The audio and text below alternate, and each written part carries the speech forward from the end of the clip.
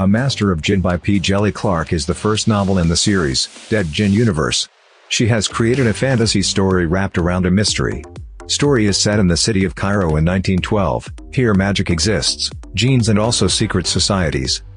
Fatma El-Sharawi is our protagonist and probably youngest female agent at the Ministry of Alchemy, Enchantments, and Supernatural Entities.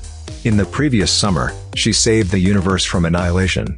Presently, she's been called in on a most strange homicide. The whole membership of a small secret brotherhood devoted to Al-Jahiz, possibly the most famous men ever.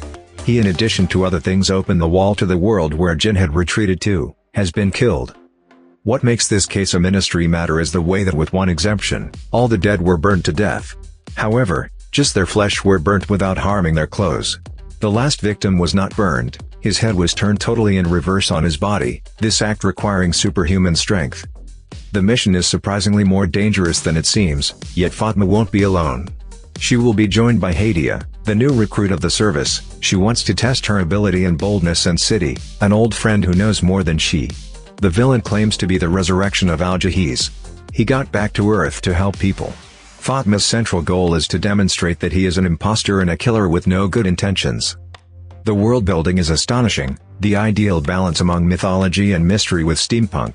We discover Egyptian mythology, with creature like Djinn, ghouls or angels, and with amazingly advanced technology.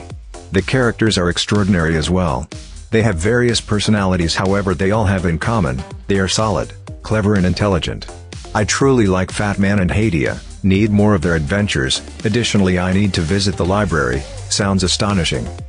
The story of A Master of Djinn by Djèlí Clark is so good, and it not only about magic. It also talks about gender discrimination, racism and LGBT characters. Thanks for listening this book review podcast. If you like this review, don't forget to follow, so that you do not miss any of our future podcast. Also show us your love by sharing it with your friends and family.